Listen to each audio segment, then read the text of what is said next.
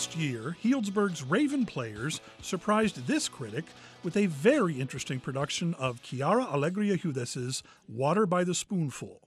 The play, which tells parallel stories of the tribulations of a returning Iraq war vet trying to assimilate back into civilian life and a group of recovering drug addicts trying to stay clean, was not what I expected from this theater group whose home is located 1 block from the quaint wine country destination's town square. It was a fascinating variation in the norm of this venerable community theater. This year, they're opening their season with not one, but 2 very interesting shows running in repertory, a serious comedy called Church and State, and the intense drama Time Stands Still. With just 72 hours before Election Day, North Carolina Senator Charles Whitmore, played by Matt Farrell, is having a crisis of faith. A recent school shooting in his hometown has led him to question his belief in God and in his usual staunch defense of the Second Amendment.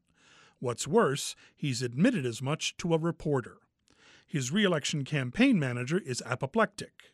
His Bible-quoting, Glock-toting wife will have none of it. He's about to make the biggest campaign speech of his life. Will he stick to the script or speak from the heart?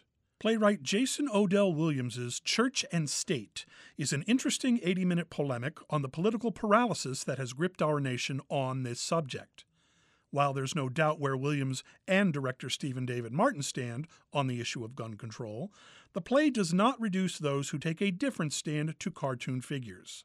It does, however, wrap the debate in a sitcom-like script, albeit one with a joltingly dramatic climax. Farrell does well as the conflicted senator, though he lacks some of the gravitas and maturity one would expect from a Southern politician. Priscilla Locke is terrific as the tough-as-nails wife, and Katie Watts Whitaker holds her own in scenes between the two. Zach Acevedo plays multiple roles and provides some of the play's lighter moments as a campaign gopher. For the second show, Caitlin Strom Martin directs a very strong cast in the Donald Margulies-penned Time Stands Still. Maureen O'Neill plays Sarah Goodwin, a photojournalist returning home after being blown up by a roadside bomb in Iraq. She's accompanied by her partner James, played by Rusty Thompson, a reporter who had returned stateside earlier after suffering a breakdown from his own war zone experiences. While Sarah's are more visible, both individuals have scars that run deep.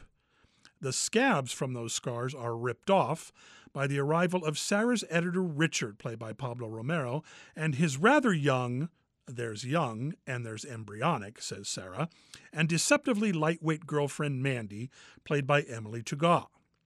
Their relationship has James contemplating a less chaotic life, while Sarah looks to return to her work. Time may stand still, but relationships don't.